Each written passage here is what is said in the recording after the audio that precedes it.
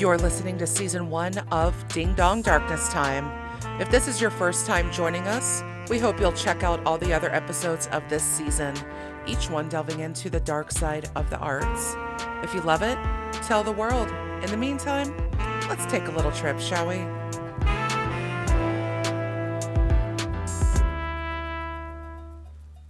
Hello, everybody. Welcome back to another episode of Ding Dong Darkness Time. I'm Allison Dixon, and today I'm talking movies, which means I need to introduce to you a couple of my favorite people, my friends Joshua and Kelly from the podcast Press Play and Scream, all about the horror movies. I was on an episode of theirs not too long ago, and we talked about the George C. Scottness of cinema with The Exorcist 3 and The Changeling. And you might have also heard one of my recurring co-hosts, Chris, on an episode of theirs not too long ago, where they spoke about the legendary Session 9, as well as, is it The House on Haunted Hill? Yes, the remake. The remake. Yes. So it was natural that when I had a topic that just seemed to merge the perfect ingredients of morbid movies and miscarriage of justice, that I had to bring in Joshua and Kelly to talk about the Twilight Zone movie incident. And so welcome to the show, you guys. Yay. Great to be here. Always happy to talk about miscarriages. Absolutely. I was trying to think of M's that would work in a triplet, because I love that sort of symmetry. You would alliteration ad nauseum. Yes, clearly. Absolutely. But I found out about this incident that happened on the set of the Twilight Zone movie that was made in 1983, many years ago, and it's always stuck in my brain. It's one of those really haunting catastrophes that you sometimes hear about happening on a movie set. And in this case, it involved a helicopter crash that killed not only the star of the film, but two very young children that he was in the scene with. And what resulted from that was a lot of litigation, some criminal trials, civil trials, and ultimately not quite the ruination of careers as we might have hoped. And we'll get back to that later, but it definitely changed the movie industry in a lot of ways. It's considered very much a pivotal moment for the movie industry. Of course, it didn't eliminate all catastrophes for movie sets. As we know, anybody who Googles Alec Baldwin anytime soon will learn that even now, horrible things still happen due to various oversights and negligence on the sets of movies. And we may talk about that at some point, but this one I think deserves some special attention because, wow, there are some players involved. But we're going to keep from getting too overly long here and talk about first the Twilight Zone. Who here, raise your hands, us three, who watched the Twilight Zone? Well, my hand is up. You can't see it, but no, we're not doing video this time.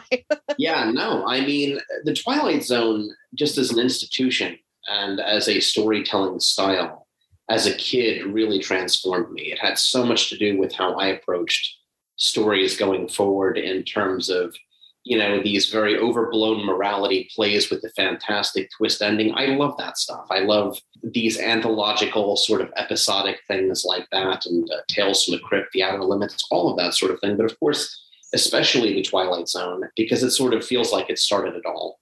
Absolutely. And as an institution, I adore it. But I was saying this to Cal yesterday when we were kind of talking about this movie, that to me, the Twilight Zone is also can be very easily compared to something like the X-Files or Star Trek, where when you're dealing with an era of a studio having to put 22 episodes or more of something on television every year, you're going to have some really great hits, and the hits are fantastic. You're going to have some misses, and you're going to have some that are kind of forgettable. So even though I'm very comfortable saying, oh, I love Twilight Zone, I love the X-Files, huge fan of Star Trek, when rewatching them, let's be honest, most of us only watch about a third of them, and those are the ones that we really, really, really enjoy. We just sort of pretend the rest don't exist, I agree with you, and also feel that the era of the 21, 22 episode TV series seems to be mostly on the decline, and thank God, because I do absolutely feel like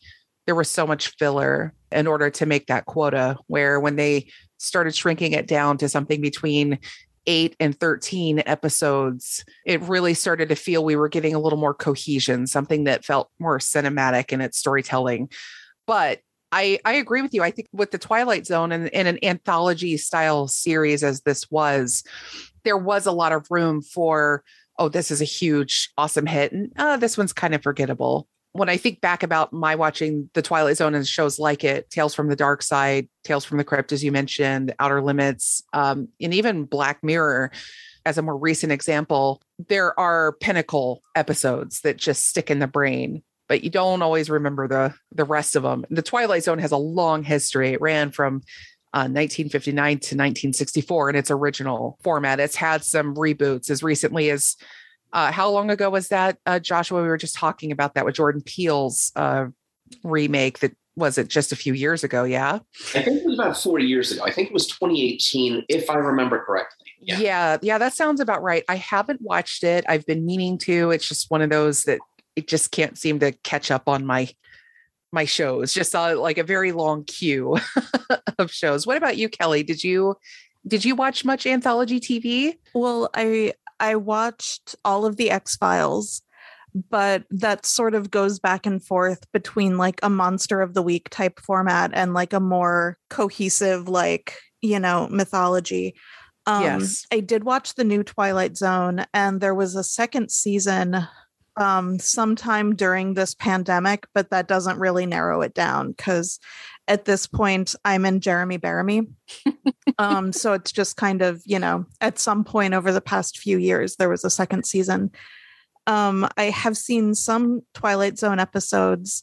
The only one I really remember, and it's the weirdest thing. If I'm back when I had cable, if I was flipping channels and an episode was on, it was always Time Enough at Last. Which, if you are an actively literate person, as I am, the most terrifying episode ever. So I've seen that episode probably 5 or 6 times. Yeah. That episode, given a show with such a rich and long history, that episode, and we'll talk about it, the film version of it, the Nightmare at 20,000 Feet. And one of my favorite episodes is The Invaders, starring Agnes Moorehead, who was on Bewitched. I think was her most famous role. She's actually buried in a cemetery here in Dayton, Ohio, where I live. Yay, claim to fame. And one thing that I learned actually doing some of my very brief research just on the history of the Twilight Zone was how many authors and directors that we have heard about ad nauseum today got their start writing and directing for the Twilight Zone, and of course many actors as well. The Invaders was written by Richard Matheson, and he's actually wrote a lot for the Twilight Zone, or a lot of episodes were adapted from his short stories. In fact, Nightmare at 20,000 Feet was a Richard Matheson short story originally. And that brings back memories of me watching my anthology shows growing up. I mentioned Tales from the Dark Side. There was another one called Monsters that was even lower budget than Tales from the Dark Side. And it had a few Stephen King short stories on it. And I recognized them off the bat because at that point, when I was obsessed with these shows, I was reading Stephen King pretty much exclusively between the ages of 11 and 16. Me too. So it was really cool to sometimes see a short story recognized being adapted on one of these shows. And it was a great way to get directors new experience as well. You're just making this really great short episode of TV.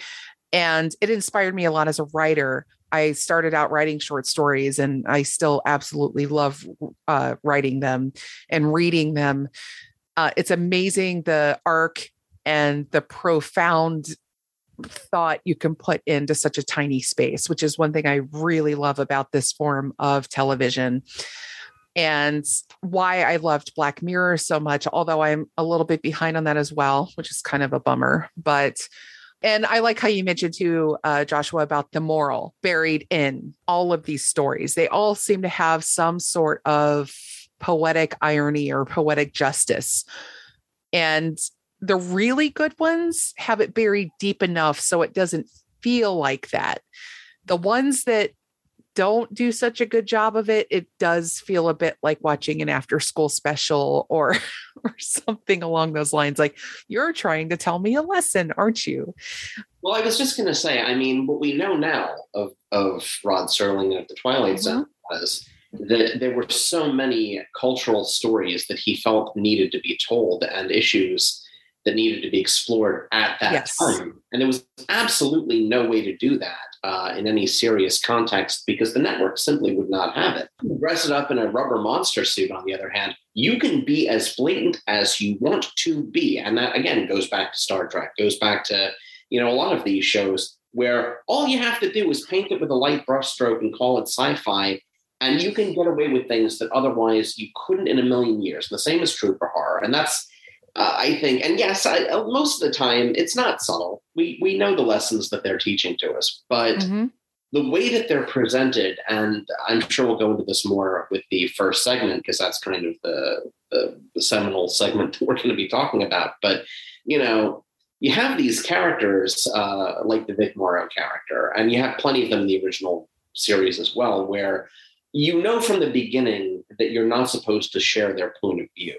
Right. That you are being shown to a certain degree a caricaturization of a social ill or evil. But what it doesn't do generally, and what it didn't even do back then, was to create this sort of straw man that was easy to kick around.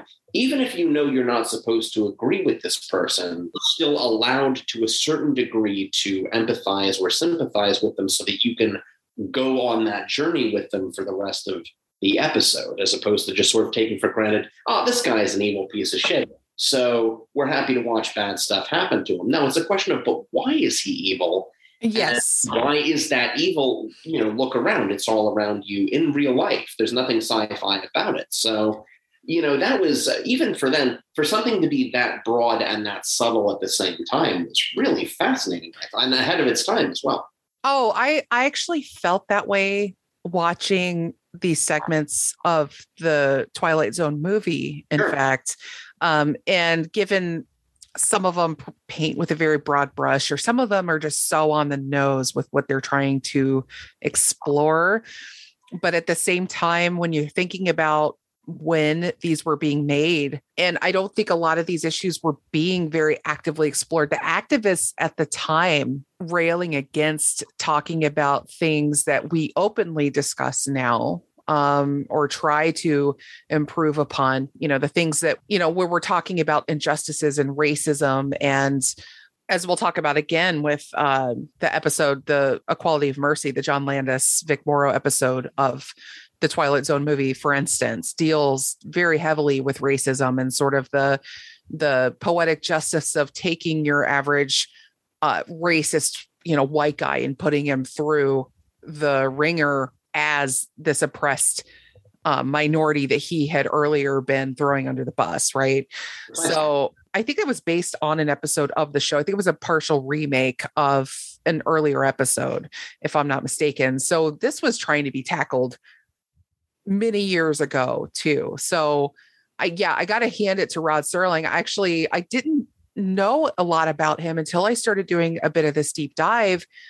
I would like to do a full season of this show on him and the Twilight Zone, just to do an even deeper dive on him, because I found him fascinating and sort of a hero and in that sense of like, wow, this dude was really trying to tell some truths in a very creative way, which is something that I've, tried to do in some ways with my work, and how anybody who writes stories for a living or as a hobby wants to be able to do. That's what we do with fiction. Right. And as Stephen King so beautifully put it, that it's the truth wrapped in a lie. Is what fiction is. And I've always loved that quote. And I feel like the Twilight Zone did that to an exemplary level. I will say the movie, that was interesting because that came along in 1983 was when it was released. It was being made in 1982. I believe. I think so. Yeah, it was post Blues Brothers. Yes. For Landis, I know. Yeah, and Landis at that time, he was hot shit on the scene. I mean, he made Animal House, he made the Blues Brothers, and then you throw in these other directors that were either already very established or up and coming. We have, of course, Steven Spielberg, probably the biggest superstar of them all, directing a segment, this movie. And then we have Joe Dante, who I think we most famously know from Gremlins. And then George Miller of Mad Max fame, Yes. Directing Nightmare at 20,000 Feet. So we have two superstars, Landis and Spielberg, with two up-and-comers or lesser knowns at that time. And they get together. And I think it was Spielberg and Landis co-produced the whole thing. Then they were going to make 4 episodes. And of course, they were kind of bookended, right, by Dan Aykroyd and Albert Brooks doing these little kind of like a lead in. And then it was kind of bookended at the end with Aykroyd as well. So it was it made it into like a cohesive little package, right, to be put into cinema. And it was kind of a creative way. I think Tales from the Crypt did a similar thing in the 90s. I think there was like an anthology movie. It's kind of a weird little package, right? You're going to see a movie and it's 3 or 4 different things, but it all feels kind of related in some way. Quentin Tarantino and Robert Rodriguez did it with Grindhouse as well. I think that's probably the most recent that I can think of.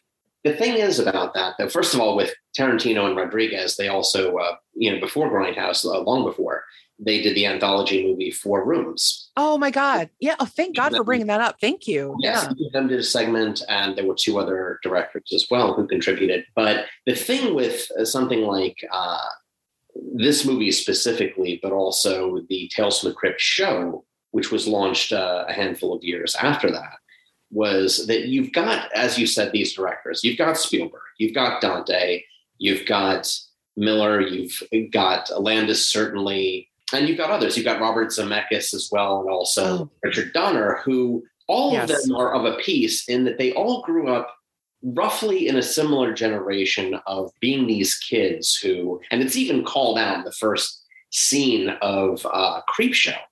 You have these directors who were all very clearly the kind of little boys who had like old dog-eared copies of EC Comics Tales from the Crypt or Tales from the Vault, or also probably Mad Magazine or the National Lampoon magazine, under their mattresses just a few years before they probably had Playboys under there as well. Right.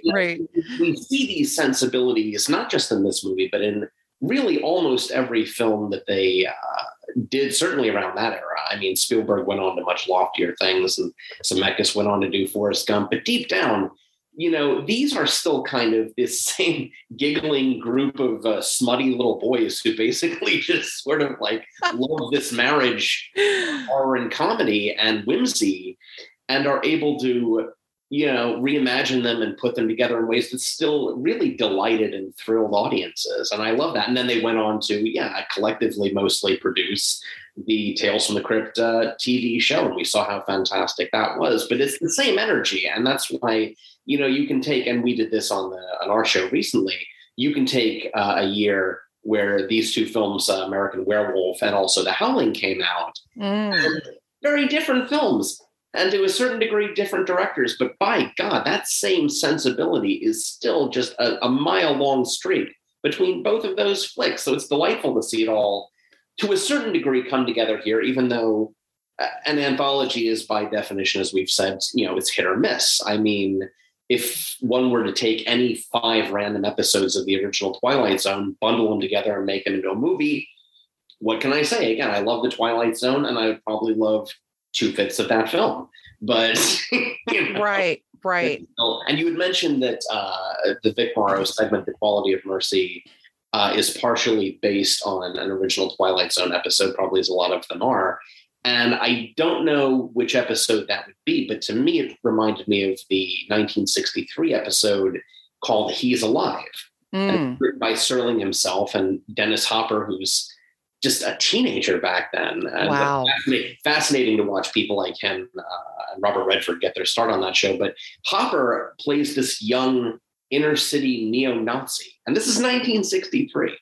Yeah. And the racist screeds are, very similar to the ones that we hear from Morrow at the beginning. But just like that, I mean, again, is he a hateful little bugger of a character? Of course he is. Yeah. But even though we agree with nothing he is saying, you've only got to look in the eyes and see the performance. And this is the brilliance of Hopper and then Morrow later, to know that the frustration and the anger and the fear that these characters are experiencing, that's real. And we get to watch, as I said, that journey and that arc. And of course, with the neo-Nazi thing, I mean, you can watch it today and you'd be sure that you're watching the modern news, because of course, the more things change, the more they stay the same. You're so correct. And I love that you brought up Dennis Hopper being in the episode, and also that you brought up, I know, Richard Donner, whom you mentioned a minute ago, because I think he's the one that directed Nightmare at 20,000 Feet for TV. So, and then of course he goes on to make Lethal Weapon, Superman. I mean, The Omen. Also, The Omen. Absolutely. He also did Scrooged, which is the really thrilling thing in terms of like this same kind of, you can go lofty and do the man from Krypton, but at the end of the day, if you can, tell something funny and scary and sleazy and worms coming out of eye sockets, and cracking jokes, you're going to do that, and people know it up. It is, and I love how you described them. They are a gaggle of raunchy little boys that were steeped in pulp growing up. And you can see that across the board. I sympathize with that. And I mesh with it because I also love the pulp. And I also love, a lot of that stuff. And of course, coming up in the 80s and to a certain extent, the 90s, I mean, that's largely what there was. And that was where a lot of our entertainment was coming from. So it's really cool to see where they got their beginnings and what they came from and what they were doing. And of course, that's how we ended up with Star Wars and Indiana Jones. Of course, this isn't a George Lucas show, but part of that same club. Very much so. Part of that same club, definitely. We get to, of course, the Twilight Zone movie. And a friend of mine on Twitter, Aaron Bates, brought up a good point about how Carol Serling, I think it was Rod Serling's widow, that she had closely guarded the estate for a very long time and really wanted to make sure that it was treated with respect. And so when this movie was put together and she saw the names, Spielberg, Landis, all that, she thought, her husband's legacy is going to be respected and it's going to be treated very well. I can't help but feel in retrospect, which, nothing but, and oh my God, I can't even imagine how she must have felt knowing what happened on the set of this movie. But I want to start again. When we talk about this movie, I want to start in reverse. We're not going to talk about Equality and Mercy first, even though it is the first segment. We're going to roll this back and do it in reverse, because not only do I feel like, of course, that it's saving the weightier topic for last, but also I think we're starting with the better movies first, but that's my opinion. And I do feel that that's kind of intentional. And I'll circle back to that later as well. But let's start with Nightmare at 20,000 Feet. In many ways, I feel that this is probably the most famous of the Twilight Zone TV episodes. Easily. If you mention the guy on the airplane looking out and seeing a monster on the wing of the plane, I think a lot of people, it's just such a pop culture reference now. It was even lampooned on SNL many years back. Well, also very famously did that on Treehouse of Horror, where there was a very early episode of that where Bart is on his way to school in the school bus and Otto's driving and he looks out and they do the episode and they do it perfectly. Or even something like the Ace Ventura sequel where they're on the plane and of course Jim Carrey can't help himself. There's something on the wing. Thing. I mean, it's just so easy to call back. It's just, and it can be used in a zillion different ways, and it has been. So, Yeah. And so you already have this huge cultural touchstone, but then you add the zany energy of George Miller to that mix as director of the cinematic version. And it's infused in its DNA with anxiety. I think I felt that from the get-go. I am a lightly anxious flyer. I tend to have my worst moment before the plane leaves the ground, but once I'm up there, I just let it go and hand it over to God or whatever, and just say, if whatever happens, happens. And I just get over it. I don't have panic attacks in mid-flight, thankfully. But here with John Lithgow's performance, I felt like I could have a panic attack on an airplane. I don't know about you guys. That was really well done, I will say. Although I do feel it was a little over the top, but again, George Miller. I mean, if it's not over the top, you're kind of not doing it properly, you know? Yeah, I think you're right. How did you feel about it, Kelly? I am. I did not make it this far into the movie today, but it's funny because I've been on an airplane multiple times. Now as an adult, I am an anxious flyer and I do not sit in a window seat. Yeah. I am aisle only. And I would not look out that window for any amount of money. I'm sure there's no monster by the plane, but if there is, I'm not going to know about it. You know, that's probably the way to go. Yeah. You know? I don't understand, like, after the flight attendant closed the window shade and put the blanket on him and gave him some sedatives. Yeah. That should have been the end of it, but it wasn't. It seems like they didn't take. I feel like once you know there's something going on, it's like every horror movie where you have somebody hiding under the covers and you know something's coming, but you don't know exactly when it'll get you. But you have to, like an idiot, peel back the covers and look. And then, of course, the thing is right there. Yes. So that's what it is. So don't look in the first place. That's kind of my motto. If you don't look, then there's nothing there. That is absolutely true. Absolutely. Let it be a surprise. That's which is why you scream at everybody going up the stairs in a scary movie. Like, stop, just don't explore the weird sound. Just stay where you are. It's fine. Don't spoil the surprise of your own death. That's all I'm saying. Make the killer come to you. Make them work for it. Whereas I'm going right up those stairs. I don't know. But, the thing about this segment, and of course, you got to love William Shatner doing the original, because how can you not?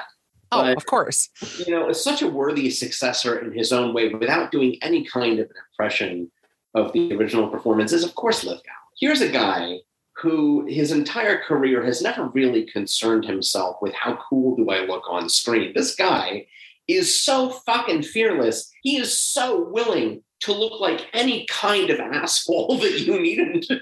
Yes. Whether he's a pompous prick on the Crown as Churchill, or if he's, being a completely clueless nutbag fish out of water on Third Rock from the Sun, or something like, or World According to Garp, where he plays a trans football player long before, that. Or he was just a seething, like, billionaire bad guy in Cliffhanger with Sly Stallone. I mean, he is so unafraid to be ridiculous. And so to watch him commit so fully and just come so completely unhinged on screen, it's like, if the Morrow thing had not happened in the first segment, this would be, as it deserved to be, the centerpiece of this entire film.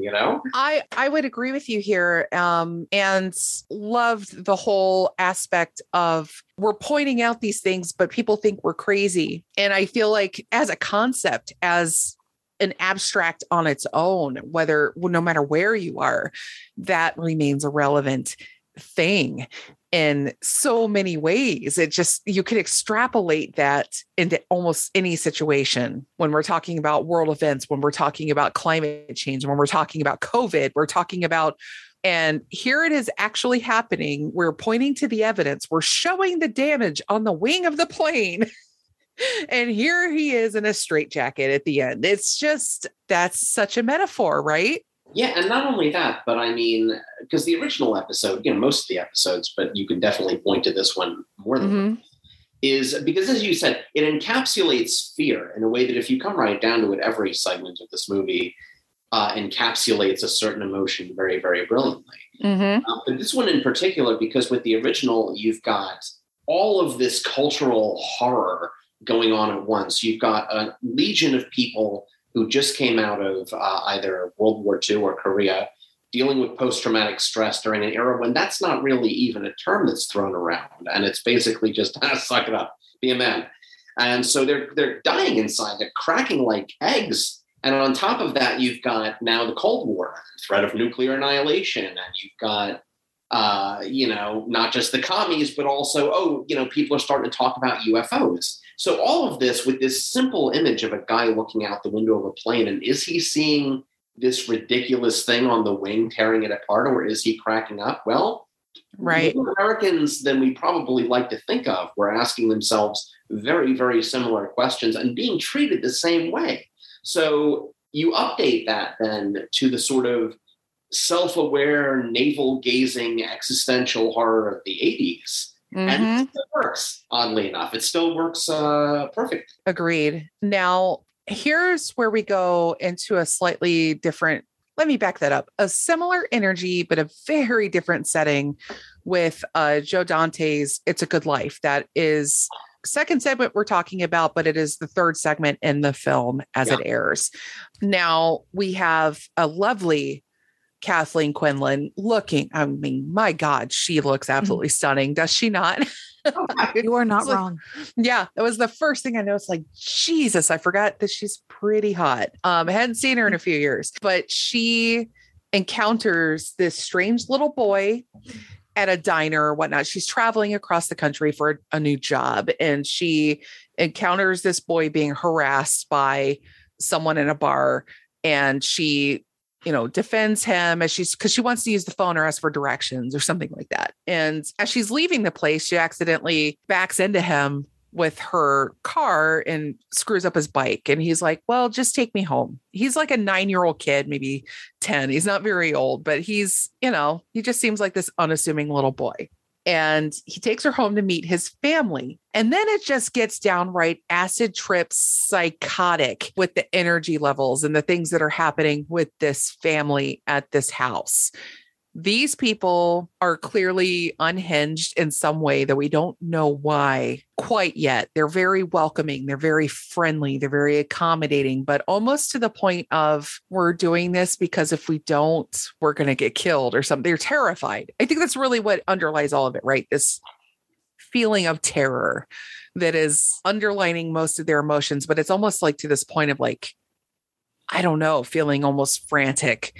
It immediately, again, gives you anxiety. And that's what this show does, right? If you're looking for that hook point for your anxiety to like latch onto. And from that point, you're just waiting to see how it comes out. Sometimes, but sometimes not. And we're going to get to that right after this, obviously. That's a very good point. I mean, not all of we like to forget this, but not all of the Twilight Zone episodes were about frightening the audience. The ones we remember were, because that's true.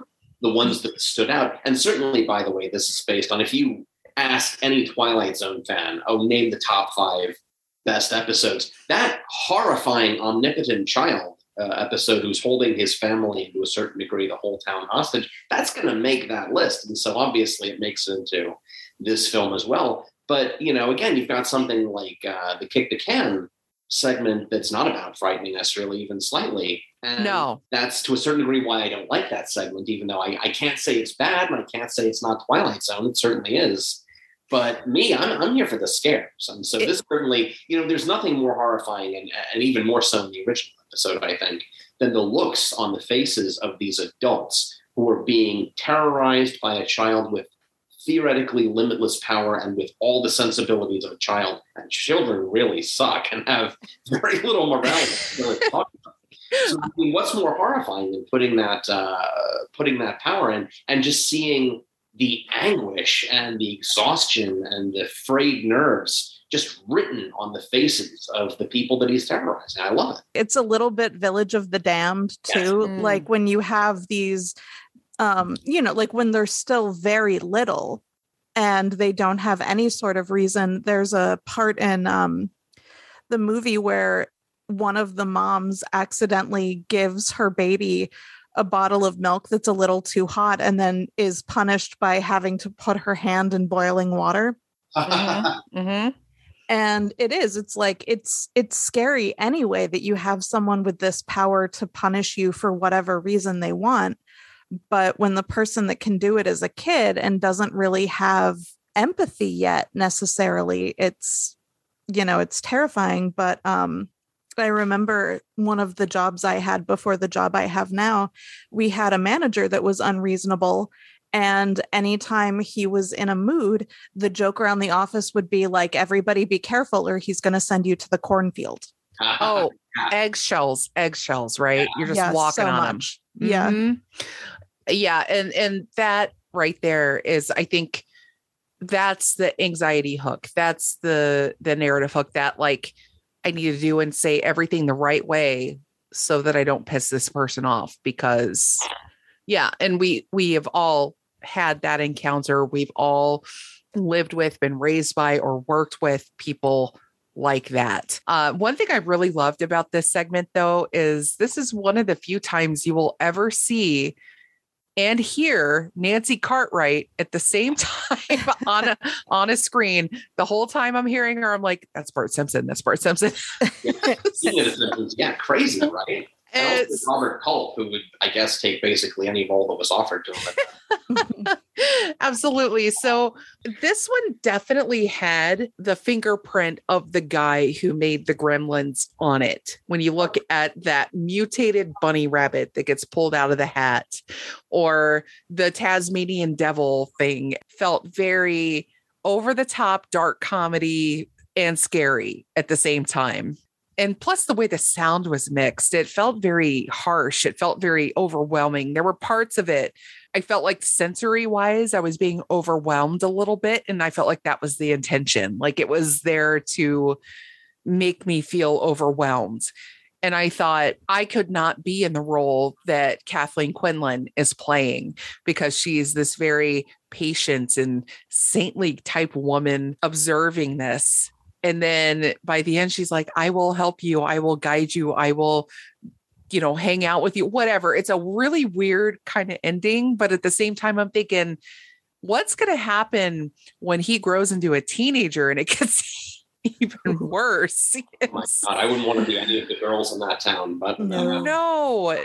All I could think, like, there is never going to be a good ending here. Like, by the way, too, and it's funny that at the beginning of this segment, I mean, we are feeling for the kid because it looks like he's about to get his ass kicked by a fully grown adult.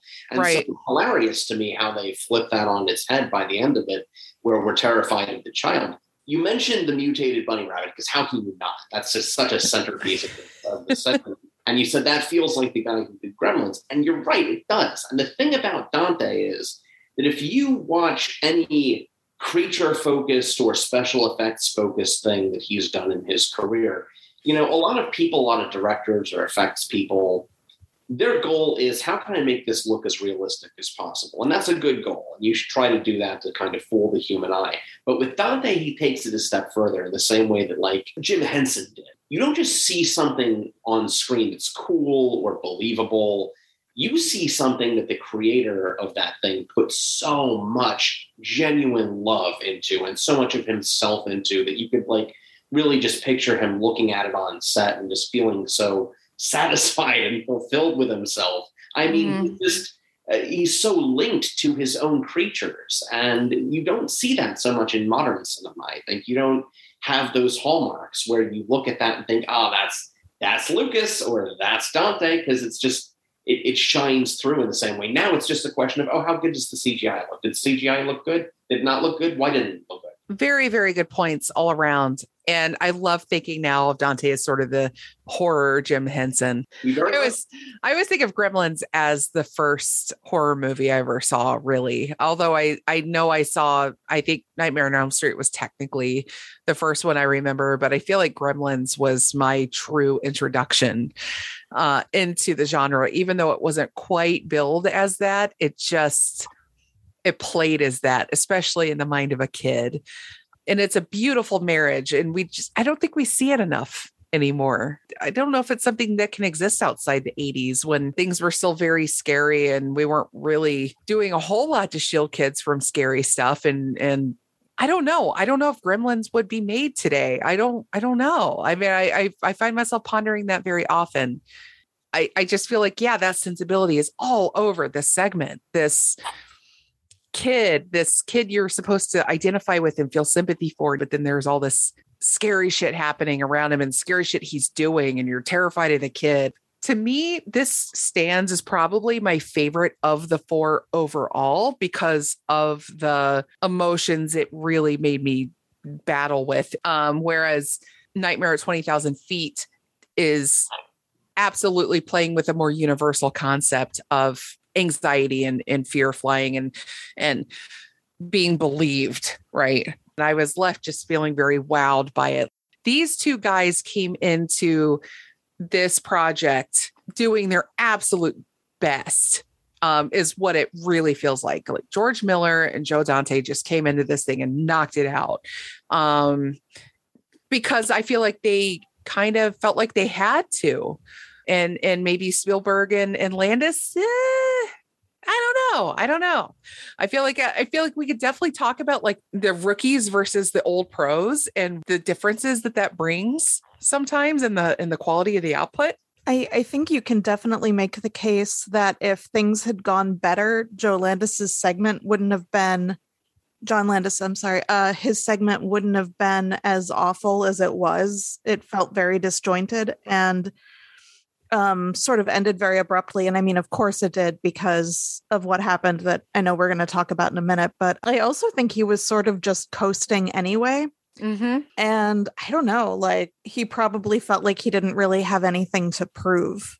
So we sort of had a Rocky V thing going on. Yeah. Well, I was just going to say, and yeah, we are going to get into that segment more. But the thing about Landis with that is that, first of all, I don't think he was phoning it in really in any way. I think that he was doing his best take on the Twilight Zone that he himself could do. I'm speaking artistically, of course, not in terms of personal responsibility, which he wrote off the rails horribly. Yeah. But, I mean, like, the thing about Landis, too, is that although you can tell he enjoyed the Twilight Zone as a show, and again, Tales from the Crypt, and he's clearly a huge horror guy, if you look at his body of horror work, it's not really issues-based. He's not usually, like, commenting on something, right? Making, a horror thing that's funny at the same time, and he is good at that.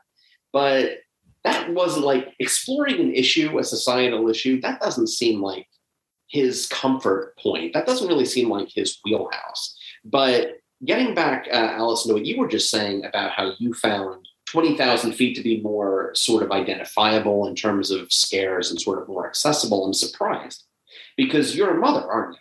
I am, yeah. And I would think that, the segment with the kid, and I don't remember the names of the segments, by the way, whatsoever, but I would think that the segment with the kid would be far more relatable and far more terrifying to any parent. I'm not a parent, but frankly, like, just the fear of children as a concept, even as somebody. Oh. I mean, they're terrifying, mysterious little creatures who are capable of the weirdest sorts of tantrums over anything or nothing. I mean, honestly, I found myself skipping through parts of that segment because those were just too intense. And it wasn't the horror parts with the rabbits and shit like that. It was just, again, just the trauma etched on the faces of these characters. No. I get it. I do. No. I mean, I feel like it's the 20,000 Feet segment is more universal in the sense I think everybody could. I still feel like the Joe Dante segment is my favorite specifically because of how much it terrifies me. But you bring up the mother aspect, which I didn't consider, but you're absolutely right, because I took it for granted, right? My own experiences with kids and whatnot. And admittedly, it's been a while since I've raised a small child. My kids are 19 and 20 as of this recording. So, they're fully grown psychopaths versus tiny psychopaths, which is a different thing altogether. But no, they're great. But I absolutely feel like, yeah, anybody who has any experience with kids at all, even on a tangential level, should find this scary. And I do not blame you for fast forwarding it even a little bit because it is unsettling. And I think that's really what I love about it, though. Like, I don't think I really want to watch it again. And I feel that way about a lot of horror. And maybe that's something we could even talk about on your show. Like the thing that scared us, a horror movie that we loved that we never want to see again. Like that is a whole topic unto itself. The horror movie that we love so much, we never want to ever see it again. Hereditary. Oh, yeah. Yeah, actually, yeah, any of his movies, honestly. I kind of feel that way about Midsummer as well. But absolutely just loved this movie. At the same time, I felt like crazy. It's zany. I don't know how many people will love it for the same reason that I do. But I do feel like it's a very, very strong entry. And it was a tonic, I have to say, after getting through Kick the Can. Which is the second one, which was made by Steven Spielberg. And I feel like this one here, I'm just gonna come right out with my summation. It feels like a proto version of Hook. That's what this one feels like to me. This like something that explores the complexities of youth and aging. And Spielberg later explored that with this modern day retelling of Peter Pan. In the movie Hook, but he did it here in this very saccharine and cringy, to use the words the kids use today. For me, the highlight of it all was Scatman Crothers, because I love him, and because I love The Shining, I love him. But at the same time, it just used all sorts of tropes in a way that I'm just kind of over, and I was happy when it was over. Thoughts? Well, I mean, easily my least favorite segment of the entire thing. But again, like I had to admit to myself the entire time, well, no, it's the Twilight Zone. There were plenty of episodes that were exactly like this. Yeah. The same way. And each one of them left me feeling like I want to be scared, kiss my ass, Steven. I want you to do a different segment instead. But I mean, like, it's interesting that you tied it to Hook. I wouldn't have made that comparison, but you're absolutely right. I think that it's not a Steven Spielberg flick, but there's definitely a line to be drawn between this and Cocoon, certainly. Yeah. And you had a generation getting older during that specific period that this was clearly speaking to, But, I mean, it's not my thing. It's not my thing even a little bit. Was it done well? Yes, if you like that sort of thing. Sure. And again, Crothers is always fantastic to watch, although it's sad that, he should have had much more of a career than he actually did, Yes. I very much agree. How did you feel about it, Kelly? No, thank you. Yeah. It's just, I want scares. I want, if you can't scare me or make me feel something, make it thought provoking. And it was fine. It was very much like, okay, it feels like, I don't know how old he was when he made this. I assume he was about my age, probably in his 40s, right? Maybe late 40s, definitely middle age. So it feels like somebody who's asking themselves in a very ham-fisted way, if I could go back to being a child again, would I? And then it has a very old person or adult's answer to that question, which is, well, probably not. Which is kind of anticlimactic and kind of, again, it just felt like I'm delivering this message of you can't be old physically again, but you can act young. So therefore, enjoy your life. It feels like a promo for a goddamn retirement home, which is really... or Metamucil. Yeah. I mean, and the thing too is like it's Spielberg. Was Spielberg known for doing any kind of like alien movies around that time? You couldn't have given us like To Serve Man, Stevie Boy. You couldn't have like done that. You know what else it felt like? Okay, I will put myself on the line here very quickly and say, here's what it felt like to me. I've been asked with like contribute short stories to anthologies in the past, and I accept the invitation, and then I procrastinate, and then I notice the deadline's getting closer. And so I start combing through my old trunk stories that I started writing and didn't finish at all, but they were just kind of half ideas, or a story that I think I could work on and contribute to the anthology and get it there in time for the deadline. And it ends up being like a story that I'm not proud of.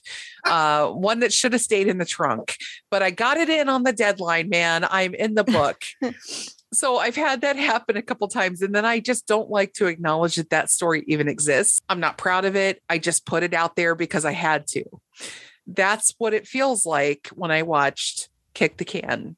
And I feel like Spielberg pulled that one out of his ass because he had to. And also, filming of these other segments occurred after the John Landis segment incident. So we could take into account the morale issue. Yeah.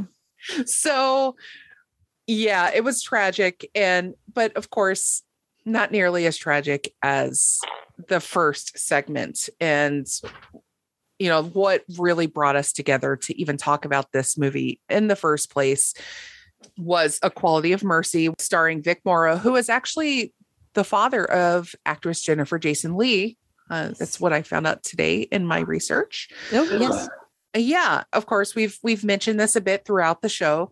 He's a dejected man who's pretty racist. He lost out on a promotion. Did you just say pretty racist? I know. I was pretty racist. I don't think we can say pretty. Like, he is capital R bolded italicized racist. He comes right out the bat with anti-Semitism. Then he backs it up with some anti-Asian, and there's plenty of the N-word going on. Yes. There's some very high cringe moments happening in that bar scene when he's talking about losing out on his promotion. That's where this all starts. He's spilling it out to his buddies, and then he leaves the bar, and he's confronted because there's a table of black men nearby, and it looked like maybe an Asian woman sitting at the table on his other side. And so you have all these people that are just glaring at him, and one of the black men is like, they're finally like, hey, do you feel like not doing this? Yeah. And he just doubles down and triples down, and then Oh, he uses every racial slur you can kind of think of in the space of a few seconds, right? Well, plus, you probably noticed this, right? That the black dude who comes over and warns him about, shutting his fucking mouth and stopping the shit. That was X from the X-Files. I did notice that. Yes, I was so happy. Well done. Well done. I didn't notice that. This is why I love you guys. So he gets up, leaves the bar, and is immediately in Nazi Germany. Like, this is what I love about the Twilight Zone and stories like this, though. There's no explanation. He just leaves the fucking bar and he's in Nazi Germany. Whatever, and he automatically gets this because, of course, you see Nazi flags hanging on the buildings and whatnot. And he's immediately encountered by SS officers who are picking apart his ID, his wallet. And they're like, what is this? And he's like, it's a credit card. And what the fuck is a credit card in 1940? But immediately he's on the run because they think he is a Jewish person. So he's running away. At this point, he's in this frantic mode. I don't even know what must be going through his mind. I mean, imagine walking outside a building and immediately being in another dimension is what this is turning into. So he runs from, the Nazis, and he jumps off a ledge of a building, or falls off, right? And then he wakes up and he's in Vietnam. Oh, no. I'm sorry. He's in the South first. Yes, he's in the South. This bizarre cameo from John Larroquette, of all people. Right. That was, my husband found that entertaining, that it was John Larroquette. He was the sort of head racist Klan guy that, chases him through the woods. The Klan's chasing him, and he jumps into some water. I'm, fast forwarding, and then he comes up out of the water, and he is in Vietnam. And then he's running from American soldiers because they think he's a member of the Viet Cong. And so he's running through the jungle to escape American attack. And I think it's at this point that we can kind of break off to talk about the incident. Well, before we maybe that was the thing too, because so just as I had gotten to that point in the movie, I mean, basically it's at the beginning of the film, I've just turned it on. Yeah. Doing my research for this specific podcast, and we get to the Vietnam bit. And first of all, by the way, that guy had a bullet hole in his arm, Vic Morrow. He did. The moment he went into that water, he was dead from the word go from infection. I don't care. But so we get to the Vietnam bit. And by the way, before that, always fun to watch a Klansman burst into flames. I'll down harder in cash to watch that in any movie. More of that, please. Yes. Yeah. I did cheer. Yes. So we get to the Vietnam bit. We've got these soldiers, and they're all goofed up on weed, and it's the hammiest performances I've seen in a long time. And I actually caught myself laughing at the whole thing. And the split second, and then the giant ass snake comes through the water. I'm like, ee! Oh, that got me. And it hits me. Wait a minute. Why am I watching this film again? Oh shit! This is about that. I'm about to see something fucking horrible. Yeah, and so first of all, I will say that you can go onto YouTube. I don't know if you two did this, but I did. You can find this incident on YouTube very easily. It's on there. It never made it into the final cut of the film. It's nowhere near because this segment was very truncated. Yeah. Essentially, he gets out of Vietnam, ends up back where he was in Nazi Germany, stuck on a train on the way to a concentration camp. I think they just salvaged some footage. Yeah. I don't know. They make movies out of order, right? They film scenes out of order. So they probably filmed all the Nazi Germany stuff at once. So they were able to put the intended ending in there. But the Vietnam stuff was cut very short, and that's why it feels very truncated. Also the footage, I didn't see it on YouTube, but I know that Kel and I both have seen it on the TV series Cursed Films. Yes. They, for better or worse, they absolutely do show the footage of this horrific thing. They do. And I warn you only because although the footage is blurry, you're watching three people die. Two of them children, ages 6 and 7, who were illegally hired in the first place, but we'll get to that in a second. And so you can see this happen, and the video that I saw on YouTube breaks it down frame by frame from multiple angles, and it's rough. And it lives in your head. So if you're not into that kind of stuff, don't go and look at it. If you are, fine. You're morbidly curious like me. I've been there, done that. But it's out there. So you can see this. And what immediately comes to mind while watching it was this never should have happened in the first place. The way that this scene was filmed. Actually, let's rewind a little bit and talk about the fact that the scene never should have been there in the first place. It wasn't in the original script. So the studio was reviewing dailies or whatever and said his character, Vic Morrow's character, was not nearly sympathetic enough.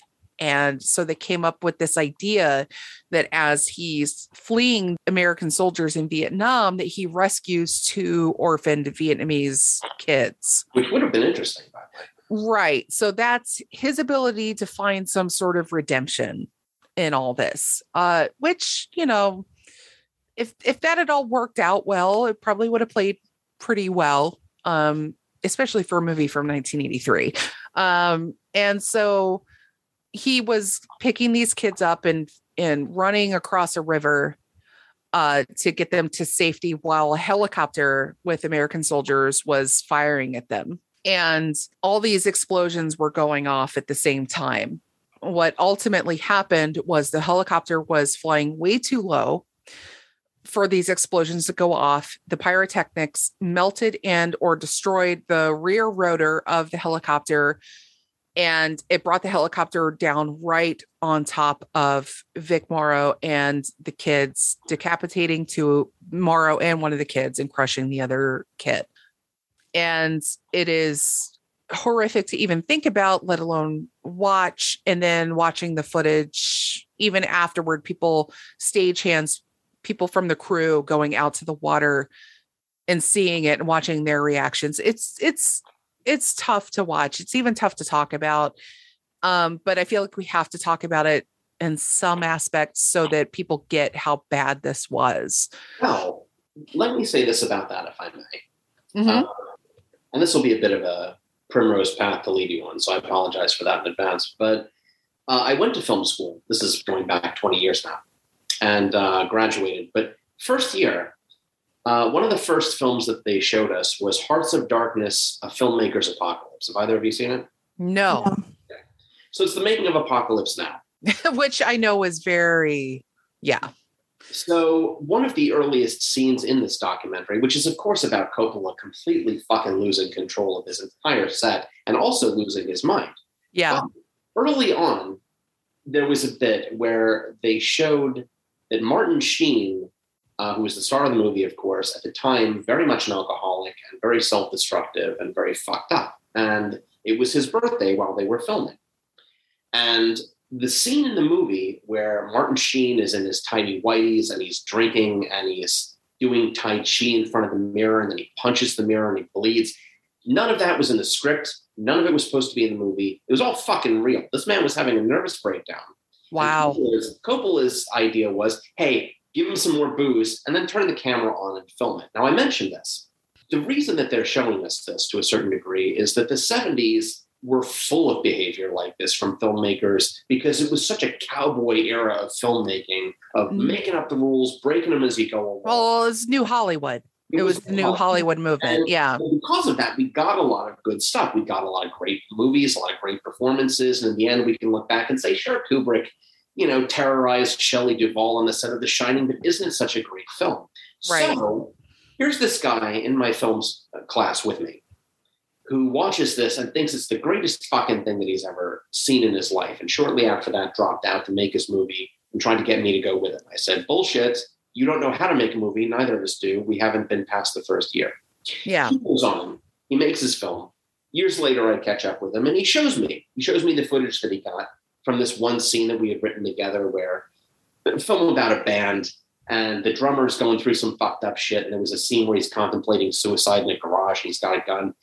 And this guy shows me this footage. I'm thinking, wow, it's good, great performance. Very, very compelling. You definitely got something there. I mean, the mechanics are shit because you don't know what you're doing. But I got to say, that shows through. And he's got this, look what I done, Ma, grin on his face. He tells me that the way that he got that performance from this kid, and it's like 19, 20-year-old kid we're talking about, was to give him a bottle of vodka and have him drink the whole fucking thing. And then film it and give the kid a loaded gun. Oh my God. That was because that was the lesson that he got first year from film school of, break all the rules, go crazy, be as dangerous as you want to get the things that you want. And I looked at him, I said, you fucking insane. Do you know the kind of tragedy you could have to carry with you for the rest of your motherfucking life, man, because you did something like that. I mean, and what got me, all by way of saying, as we've been talking about this prior to the show, and as I watched this, and I thought to myself, why the fuck didn't they tell us about that instead? Why didn't they tell us about what happened on the Twilight Zone movie and teach that lesson to these children? Yes. Instead of telling them to go, happy assholing around a film set as though nothing matters and there are no consequences. You are absolutely right. And I feel like there is that sense in the artistic community, always a constant divide, right, between doing things safely and doing things artistically, heavy air quotes here, right? Like you can't do both at the same time. Right. There is always that aspect, even when you come down to choice of words and we say, find other ways to express yourself that don't involve using these 5 words, right? And people lose their fucking minds. Like, oh, but it's not the same if I can't say the N word. And it's like, fuck you. Yes, it is the same. You can do these things. There are people that just want to be reckless for the sense of being reckless for art. And what we see here, what happens with this is the King Daddy version of that, right? Because John Landis wanted these big explosions and he kept asking for more and more and more, right? And lower. Then he kept saying fly it lower. Yeah, exactly. And the helicopter pilot was like, no, he was trying to get away when the pyrotechnics started going off. He was like, let's get out of here. This is too much. and he tries to fly away, but the damage was already done to the helicopter. But even going back to all that, we have to bring up the point that those children should not have been there in the first place. They were hired under the table illegally to circumvent labor laws that were put in place to keep kids off of movie sets in the middle of the night. Kids were not allowed to be on movie sets at nighttime. So one of the associate producers, one of Landis's lackeys, George Folsey Jr., I am naming and shaming him, was directly responsible for lying to safety officers and hiding those kids on the set to keep them from even being noticed, because nobody knew who was in charge of any kind of safety measures. They didn't know that there were kids there. And then you juxtapose that with their parents. Their kids' parents, by the way, these kids were found because their parents knew some people who knew some people. They were just brought in, right? I know a Vietnamese person who has a kid. Okay. It was like somebody who worked on the film in some very not important way, right? They were just kind of like a distant person, but they knew someone who knew someone. So they got a couple of young Vietnamese kids and they said, okay, we're going to say that they're not here. We're going to hide them on the set and we're going to pay you in cash. You know who paid them in cash? Who authorized those payments? Steven Spielberg's producing partner, Frank Marshall. Ooh. And while Steven Spielberg himself was shielded from any of the fallout of this, Frank Marshall fled the country to escape any accountability whatsoever for this. He wasn't even deposed, and neither was Spielberg. And many people say to this day, how much did Spielberg know? Because he wasn't on the set that day, but he was a co-producer of this movie. So I have to think that he had to know that there were some kids being brought on set to film this scene. Yeah, and he had to know. Because producer credits are a funny thing. And this was brought up a lot with the, as you mentioned, the recent Alec Baldwin fiasco. We watch movies and we see lists and lists and lists of produced by, producer, executive produced by, and 2/3 of those people have no fucking idea what's going on with the movie. Right. They got that credit because it was in their contract to get that credit, or they got that credit because they threw some money at the production. I mean, it's it's very easy to point to them and say, you have a producer credit, so you're responsible. That's not necessarily how it goes. So I don't really know that Spielberg himself might have known. Maybe he did, maybe he didn't. I'd like to think if he did, he learned a valuable fucking lesson. It's very possible that his main guy was doing some maneuvering behind the scenes that Spielberg was just detached from because he was working. I do not want to necessarily throw Spielberg under the bus, but it definitely there was some ass covering going on.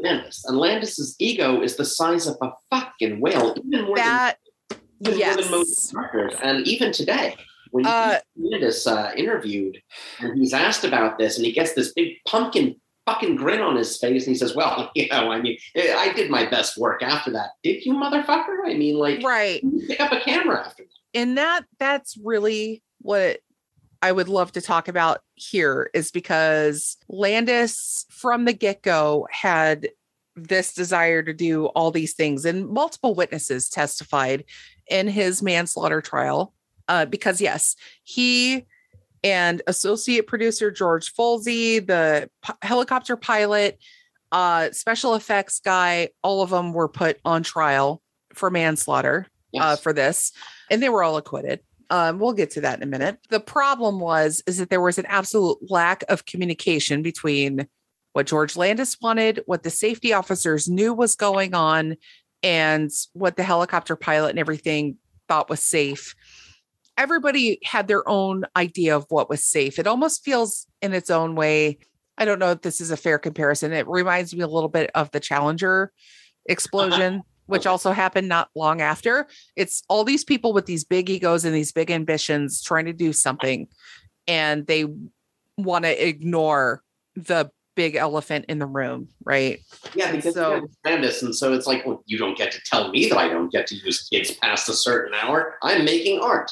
Yes. So, yeah. And so they brought these kids on, And the parents were not told that there would be explosives or helicopters anywhere nearby. Apparently, they all testified. And here's something that really grinds my gears. The parents of the 6-year-old, Micah Lay, and then there was also Renee Chen. Those were the names of the 2 children. But the father of Micah testified he was a survivor of the Vietnam War. He had no idea what was going on when they were filming, and they were on set. So once the explosions started going off in this Vietnam village, he had a panic attack himself. It brought back a lot of really bad memories. So there's so much just infuriating things happening here, right? And then to be there, of course, when those kids are killed very brutally. And for what? And for a remake of the fucking Twilight Zone? Even if the film had ended up being better than it was, like, ultimately, this was a stunt movie, for God's sake. This wasn't, like, that important a piece of cinema that it really required any of this. Right. That's a great segue into that. So Landis showed up at Vic Morrow's funeral, not invited. And he's jacked up on coke or something to the point where he has to be held while he walks up to the pulpit to deliver this eulogy no one asked for. Yeah. And one of the things he said was that Vic considered this the best role of his career, and he was so thankful to Landis for giving it to him. Oh, I can top that. You ready? Yes. You said something about how Vic's work in television and stage and film made him immortal. Yeah. And, hopefully there's some solace in that. And I know we've all lost people we love. And, maybe there's some sort of solace that you can look at them and hear them whenever you want. But, fuck you. I bet Jennifer Jason Leigh would rather have had her dad. Yeah, I mean, after you watch the movie, you gotta go and climb into the shower and run it 5 or 6 times, because it's just the most demented, unethical babble coming out of the face of this man when these people are lying dead. I mean, and later on, when he was interviewed about it, all he could talk about was how it affected his career. Yes. He said nothing. He's never accepted any accountability whatsoever for any of this. He blamed it, and the defense blamed it on the special effects team detonated something too early. That was their defense. They set off the fireball too soon. Bullshit. My God. Yeah. And never mind the illegally hired children. But I'll get to that in a second, because during all these trials, there was so much drama, so much bizarre bullshit that happened, even by the prosecution. The prosecution in this case was an absolute shit show. And by the way, if you want to read about this in really great detail, please check out the book Outrageous Conduct. The authors Stephen Farber and Mark Green. They speak to one of them in the Cursed Film episode. Yeah, they wrote sort of the definitive text on this. There have been a couple other books, but theirs is one that's referred to probably the most. So the charges were only for manslaughter.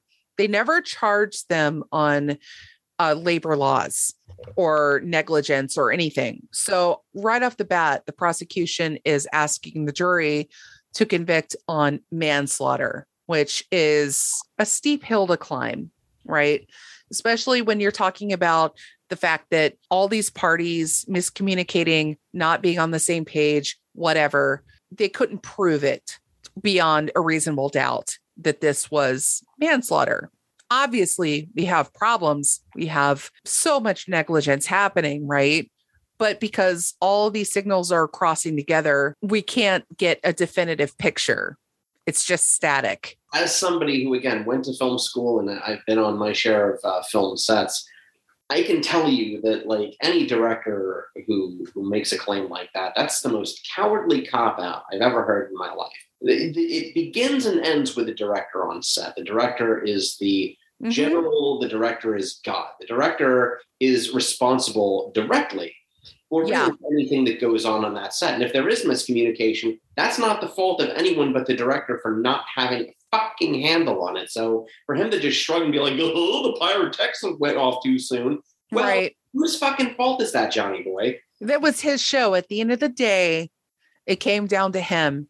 And he failed everybody, but He will never admit that. And here's the other stuff that he did on set. And this also comes from outrageous conduct. He used live ammunition because he wanted to put actual holes in the banana trees that were on the set. So Morrow was in the shot. He could have been shot to death here, but because a stuntman pulled him out of the frame, within 3 seconds, they started firing shotguns at the trees.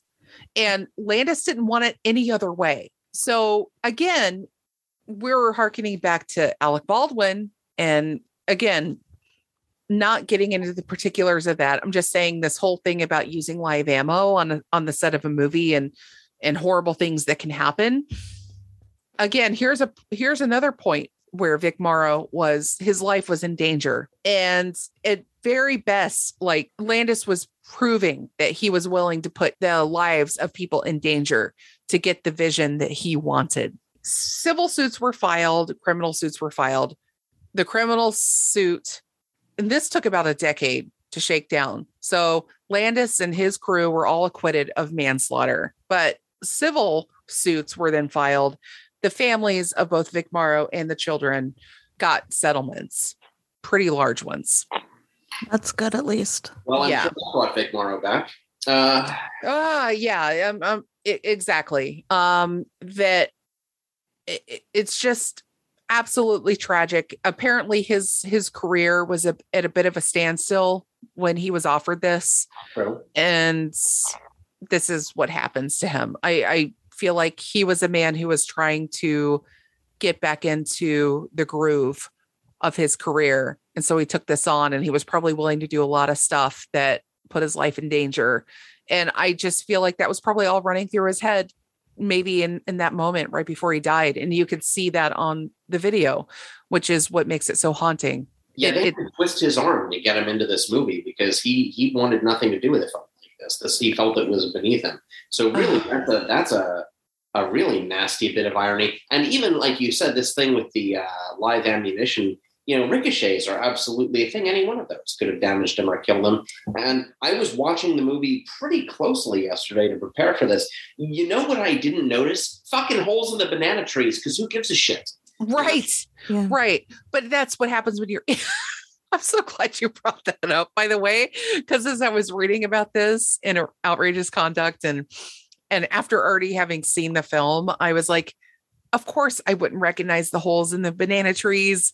This is what a massive ego gets you, right? Yeah. So after John Landis gets off, essentially, his career went to shambles. Oh, wait, I'm kidding. He went on to direct Trading Places, which was a pretty big comedy at the time with Dan Aykroyd and Eddie Murphy. And also America, yeah. Yeah. And he directs Michael Jackson's Thriller video. These two things happened immediately after the event. At that time, this whole thing was being framed probably as this terrible accident. A lot of the details of this didn't come out until the trials.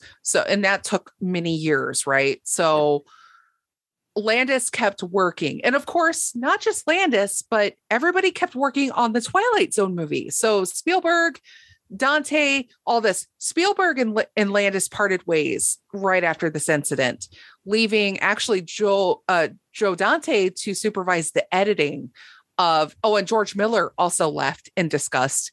Dante stayed behind to supervise the editing on Nightmare at 20,000 Feet. And I think he also kind of helped out with Spielberg stuff, but Spielberg and Landis were done with one another at that point. So the morale, though, coming back onto the set and finishing this movie, I can't even imagine at this point that anybody could make this movie and feel. So I feel like that possibly affected the tenor of the remaining segments. Nobody was really given a fair shot because at that point, you're working under a pretty heavy burden of knowledge of what happened. And the press and everything that's going to surround this. And if anybody goes and sees this, it's probably because they're morbidly curious and want to see if there's going to be a helicopter crash in the movie, which there is not. You will see nothing of this in the final cut of this movie. But a few years later, Eddie Murphy lobbies to try to get Landis hired to direct Coming to America.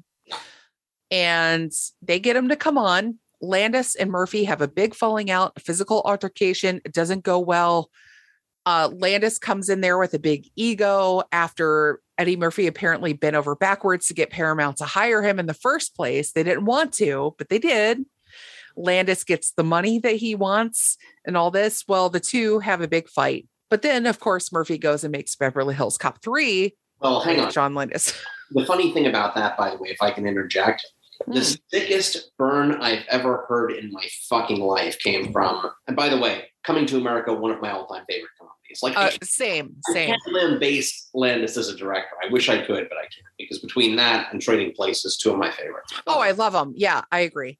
After what happened between Landis and Murphy on the set of Coming to America, where they almost came to blows on more than one occasion, Eddie Murphy was quoted as saying, John Landis has a better chance of working with Vic Morrow again than he has of ever working with me again. Oh, dude. Which is piss your pants laughing until you realize that, yes, as you just pointed out, in 1994, they ended up doing Beverly Hills Cop 3 together. I am so glad that we read the same research, it sounds like, because I remember reading that and just, I needed to close my laptop for a second and process that, because wow. That's the biggest thing I've ever heard someone say about someone else in my fucking life. Actually, I read it years ago from the Bronson Pinchot interview, but yeah. It goes to paint again the ego on Landis. I mean, not that Murphy has a small ego, but both of these men are titans of ego, but Landis is on another level altogether, given that he came out of this whole thing unscathed, essentially criminally speaking, and that he now is like, he still thinks he's this big time amazing director, and apparently all he did on the set of Coming to America was brag about how he got Michael Jackson to bow down to him instead of people being afraid of Michael Jackson.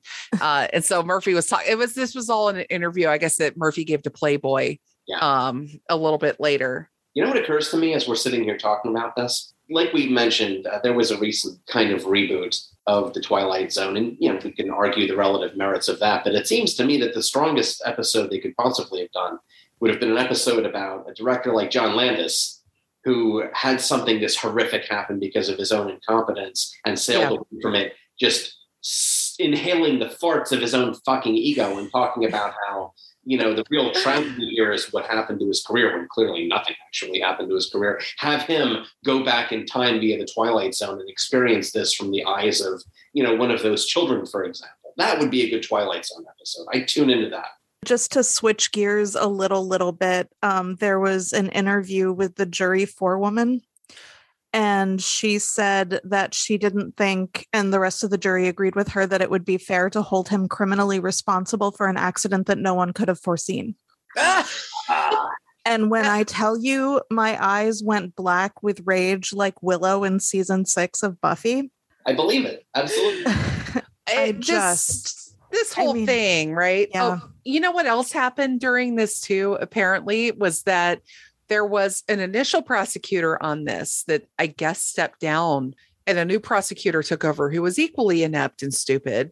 But the defense called the former prosecutor as a witness to discredit a witness that the new prosecutor had.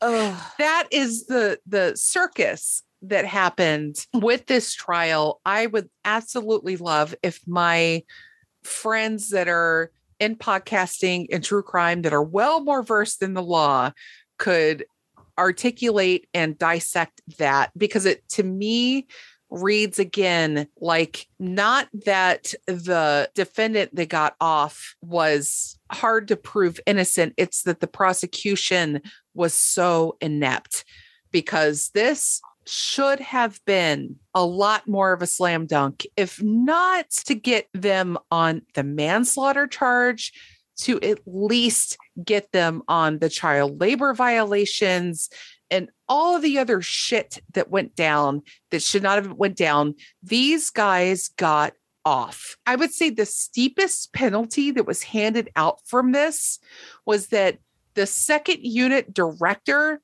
that I think was in charge at the moment that happened or whatever, he got his name removed from the credits and replaced with Alan Smithy.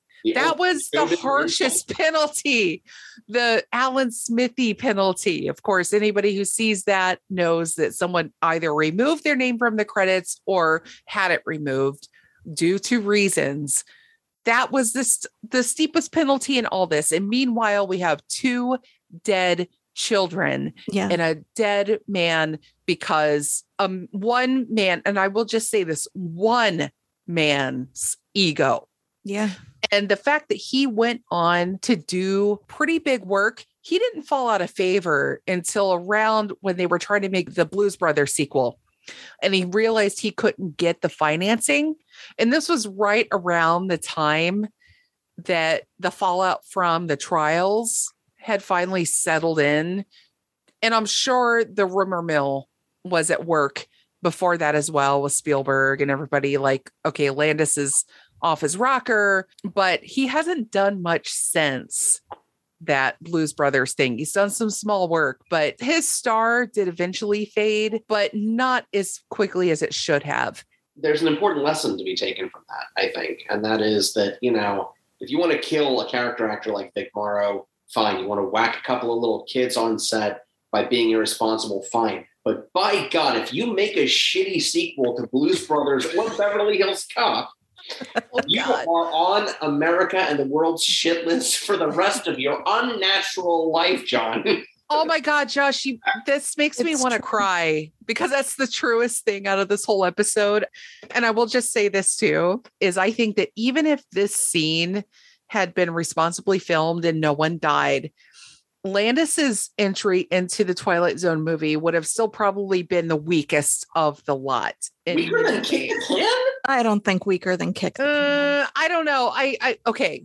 I think I'll put it on par, but I'll just say it. Everything about it was just so on the nose. It was a color by numbers version of Poetic Justice. That as I was watching it, I'm like, even when they're in the Vietnam scenes, they're playing Jimi Hendrix. Yeah, like, of course they are. It's just so cliche, right? So we have Vic Morrow, 2 innocent children dying in the service of a mediocre production, making in front of their parents, by the way. Yes. And making a scene that would not have saved it from being overshadowed by the other entries. And according to Roger Ebert's review, which I loved reading, by the way, and I think he nailed it, loosely quoting here, it appears that Steven Spielberg, who assembled the order of the films, sensed his and Landis's were the weaker of the 4, and so assembled them by ascending levels of excitement. So yeah, that feels about right. And I think Spielberg was smart enough to know that. Spielberg might have an ego of his own, but it's nothing nothing like Landis's, where it's reckless, right? The movie, released to mixed critical reception, currently has a 58% aggregate on Rotten Tomatoes. High, wow, that's generous. Yeah. I honestly would probably give it a 4 out of 10 myself. And all those 4 points are going to Dante and Miller. Commercially, it did okay. It made about $30 million on a $10 million budget. But how much of that was morbid curiosity? I'm betting most of it, Yeah, it's definitely not like, oh, coming home from the theater, oh, go see the Twilight Zone movie. It's awesome. Nobody was doing that. But it was successful enough to help greenlight a 1980s Twilight Zone for TV reboot on CBS. Yes. So that's probably the only good thing that came out of this, other than, I think, an ego check on John Landis. And I wish he was in jail. I really do. He should have seen jail time for this. But here's something that really threw me for a loop too. When all this happened, John Landis was 30 years old. That sounds about right. I think about the control of all these people and all these elements and this catastrophe happening under somebody who is barely out of youth themselves. I mean, just wow. When I think about what I was doing at 30, yeah, I was pretty reckless at that age too, but oh my God. Well, I mean, if you think about it, doesn't that really take us right back? The penultimate segment, which is if you put that much godlike power into the hands of someone who is essentially an ill-tempered child, then you will get nothing but catastrophe and horror as a result of it. Wait, are you saying the lesson was in it the whole time? Like this was the friend, it was the friends we made along the way. Is this the lesson that we were? I'm saying that there's like intentional or not, and it probably was not. There's definitely a commentary on itself. And as you said earlier, you know, the fact that so much of it was shot after this tragedy, I mean, there's a smell of mildew around the edges of every part of this film that comes from just that having been soaked into it. Even if it's not obvious on screen, it's just there. Yeah, I completely agree. And as a bit of a primer to this, I first started rewatching this movie when my recollection of the incident was a bit vague. So I knew about the helicopter crash. I knew about like the John Landis thing and, you know, how his name has been tarnished by it.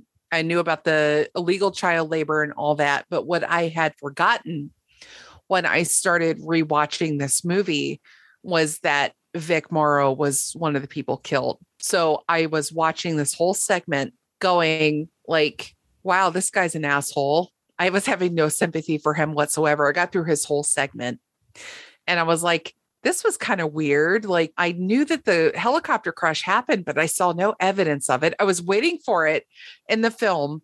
And then I started doing my research and refreshing myself on the whole thing.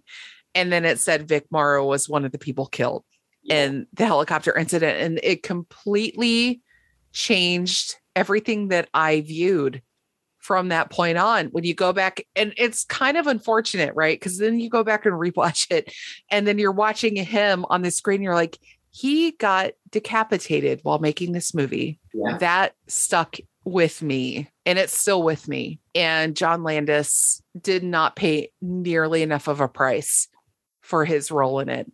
It makes watching a lot of the movies he made kind of hard because he did make some really good movies. And then you think, wow, this is what happens when ego gets a hold of your whole process. Yeah, it's almost sad to a certain degree that the three of us can sit here and all of us agree that, yeah, of course, Trading Places was a brilliant, brilliant film. And of course, Coming to America was a fantastic film. And if justice had been served, neither of those films would have been made. But mentally, I don't know about you, I can't draw that straight line between those two things, probably because I grew up watching, those two comedies in the same way that if I sit down to watch Rosemary's Baby, which I love absolutely every time, yeah, of course I know what happened with Roman Polanski, but my brain won't draw that line between those two things. It should. Of course it should from an ethical perspective. It must, but it can't. That's me with Chinatown. For talking about Polanski. I mean, Chinatown is and probably always will be in my top 10. And I guess, honestly, Polanski could absolutely be its own episode. But I do feel like, oh, my God, if the Mansons hadn't done what they did, would he have done what he did? I don't know. I don't want to try to overly justify my love for things, but it's like this terrible person made this great thing. And that's always, I guess, when we're talking about movies or any art, we kind of have to put that in. And one of my previous episodes here with Chris, we talked about Caravaggio, which is one of the greatest painters of all time. He was amazing, but he was also a very terrible person. So it's interesting to sort of revere his work, but at the same time talk about, well, he murdered a guy. So and people talk about separating the artist from the art, but I don't think that's really the answer either, because if you look at Trading Places or Coming to America, Landis's ego is all over those films. If he weren't the director that he were, you couldn't really make the argument that some other director could step in and have made the films as good. And it's the same with Polanski or anyone who has that sort of darkness in their soul. They'll bring it to their artwork, and we will enjoy it, even if we loudly disapprove of the darkness itself. Yeah. Oh, beautifully said. That's a great note to end on, actually. Kelly, do you have anything you want to add? Because, man. Sure. Yeah. Let's not end it on the really good note. Listen, before we sign off, Kel, I feel like you do a podcast about horror, don't you? I feel like you should probably bring that up. No, I do. Yeah. Fantastic. It's the reason I bring it up. So. I feel like we could definitely make the case that I don't think anyone could have done Rosemary's Baby or Chinatown the way Polanski could have, but I don't know. I feel like John Landis would be a lot easier to replace. That's true. I think you're right. Let's kill him and see what happens. Yes, I am in favor. All in favor. All our hands are raised. I have a feeling. My hand isn't raised, and I just want anyone who's listening in who's part of law enforcement to know that was entirely a joke. And we mean nothing against Landis. He's neat. We're not going to kill him at all. Yeah, I mean, he was acquitted in the court of law, albeit not without fault. Yeah. Because justice is not a perfect beast, is she? Swear to God, guys, because all we need is for Landis to turn up dead tomorrow and knocking on our goddamn door. I mean, right? I don't have time for a criminal trial in my life right now. Neither did he, but he made it work. Oh, damn. Straight to hell. Listen, to hell. None of us can afford to fly to California to kill anybody. So whatever happens, we had nothing to do with it. I have absolutely loved having you on my show after you've graciously had me on your show/shows. Because Kelly, please tell me, Kelly, or tell the audience rather, what is it you do here? Because you have a couple shows. You have, yes. I already mentioned the one, but please mention the other. My friends Julia, Rachel, and I do a book podcast called What You Should Read. We've had Allison on a bunch of times to talk about multiple things, including her book, The Other Mrs. Miller, which we all loved. She is our outrage correspondent and Steve Martin of the pod. If you enjoyed Josh and me talking, we do Press Play and Scream, which is about horror movies, and both are a blast. Absolutely check us out. We're very fun. She's understating it. It's a blast. I've had honestly so much fun every time I'm on a show with you and Josh at the same time. I absolutely love it. And thank you so much for giving me entry into your shows and allowing me to be the outrage correspondent. It's a privilege. It is an honor. And I look forward to creeping onto your shows again soon and having you back on mine. I love the little family that we have created in the pod world. It just means the world to me. So please go and check out Press Play and Scream and What You Should Read if you are into great podcasts. And you can absolutely send me feedback via email at dddarknesstime@gmail.com. You can reach me on Twitter at dddarknesstime. Also, I am going to be back with another big season soon. So this is the season of the dark arts minus Harry Potter, which is what I've been loosely calling it. So this one covers the movies, and I'll be back with an episode about dance and mass hysteria with Chris. But thank you so much for being on my show. Thank you so much, everybody, for tuning in and listening. I hope you come back for the next one. It's big things in store at all times at Ding Dong Darkness Time. Peace out. I'm gonna do peace out. Yeah. All right. Lines we're good. Are hard.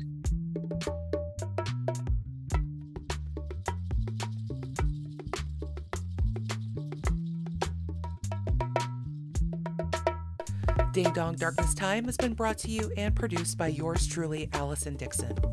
It was made possible by an array of amazing co-hosts, friends, family, but especially you, the listeners.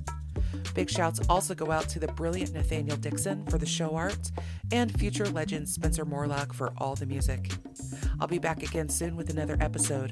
In the meantime, be good, you little ding-dongs.